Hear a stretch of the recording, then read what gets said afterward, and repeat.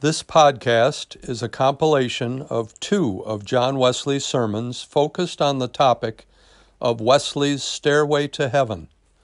We will begin with his sermon number 43, entitled The Scripture Way of Salvation.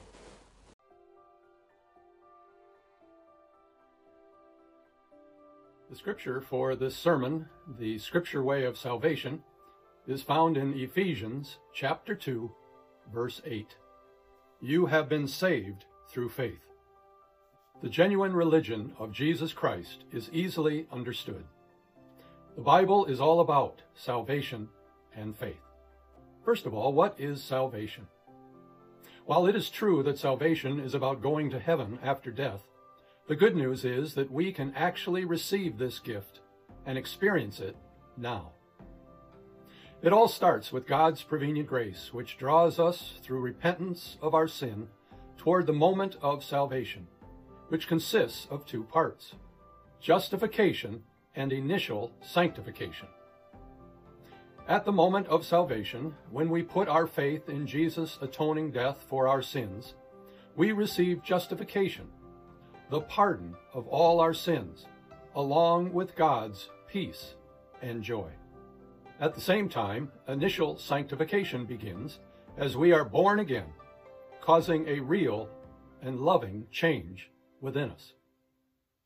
Now, many think that sin is now gone from the new believer, but actually a war now begins between our flesh and the new indwelling Holy Spirit.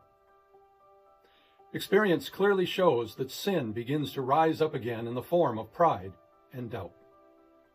And so a growing work of sanctification begins in us as we cooperate with the Spirit to become more and more dead to sin and more alive to God, until we receive entire sanctification by faith.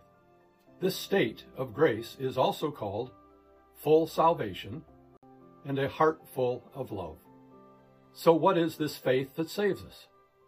It is a supernatural awareness of God working all around us and in us. A conviction that Christ loved even me and died for me, leading to an assurance through the Holy Spirit that I am a child of God.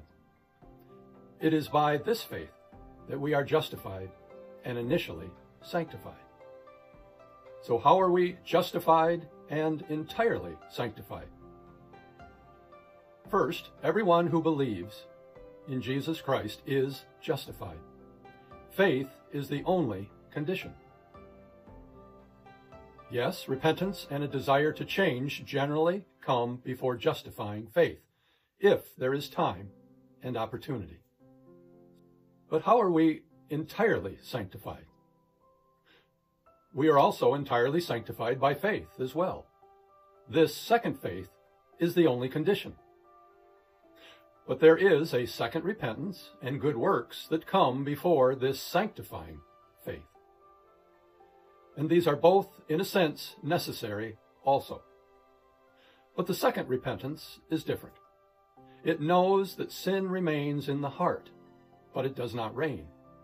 This repentance is a conviction that sin still clings to all our words and actions, and we are helpless in ourselves to remove it. What are the good works that are necessary? Works of piety, like prayer, Bible study, and fasting. And works of mercy, like helping the poor and visiting the sick. All of these help lead us to entire sanctification. Thinking that all sin is removed at justification, many Christians miss this opportunity to be entirely sanctified. But even if we are mistaken about entire sanctification, we are prepared for the Lord's return. The second repentance and good works come before this faith, again, if there is time and opportunity. What is this second faith whereby we are entirely sanctified? It is a divine evidence and conviction that, first, God has promised it in His Word. Secondly, that God can totally fill our heart with love. Thirdly, that God can do it now. and finally, trusting that God has done it. And so, whether gradually or instantaneously, expect to be entirely sanctified by faith. Expect it as you are. Expect it now.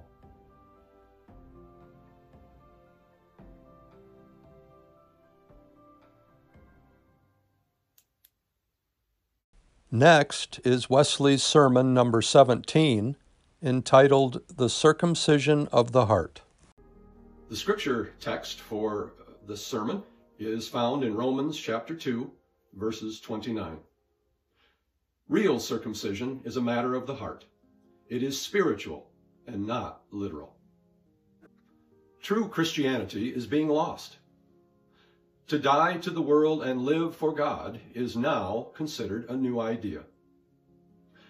The unconverted think that dying to the world is foolish and impractical. Another spiritual truth that is thought to be foolish is the circumcision of the heart. What is the circumcision of the heart? Well, the circumcision of the heart involves being cleansed from sin and renewed in the spirit of our mind.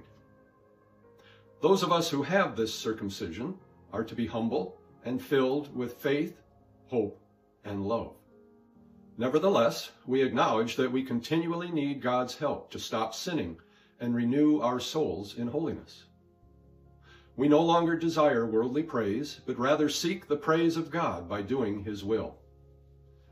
This faith is the only spiritual medicine that can heal us. Faith is the strongest power we have against the world. Faith affirms that Christ died for me and the whole world. Faith breaks the power of sin so that we may totally yield ourselves to God. A circumcised heart gives us hope and assurance that we are God's children, so that we can run the race with confidence toward victory. Strengthened by discipline, we turn away the defilements of our flesh to become temples of God. To all this, we add love. For love is the greatest commandment and the fulfilling of the law. So that we love God with all our heart, soul, mind, and strength, and we love our neighbors as we love ourselves. Loving God and enjoying Him forever is the ultimate goal of our heart. Well, how can we know that we have a circumcised heart? First of all, true humility is a key sign that we have a transformed and circumcised heart. Also, we live by faith and trust in the power of God. We do not follow materialism and the lust of the flesh, but rather we are led by the Holy Spirit into all truth. We have received the new birth and the assurance and joy that we are children of God. Many unbelievers deny that their hearts can be changed by God. Some think they can save themselves by some easier way. But the Apostle Paul made it clear that discipline and self-denial are the true way to holiness. Finally, love is essential. For if we do not have love, we are nothing. Love is the summation of the perfect law. It is the true circumcision of the heart, which leads to the mind of Christ, where every motive, thought, word, and deed is done for the glory and love of God.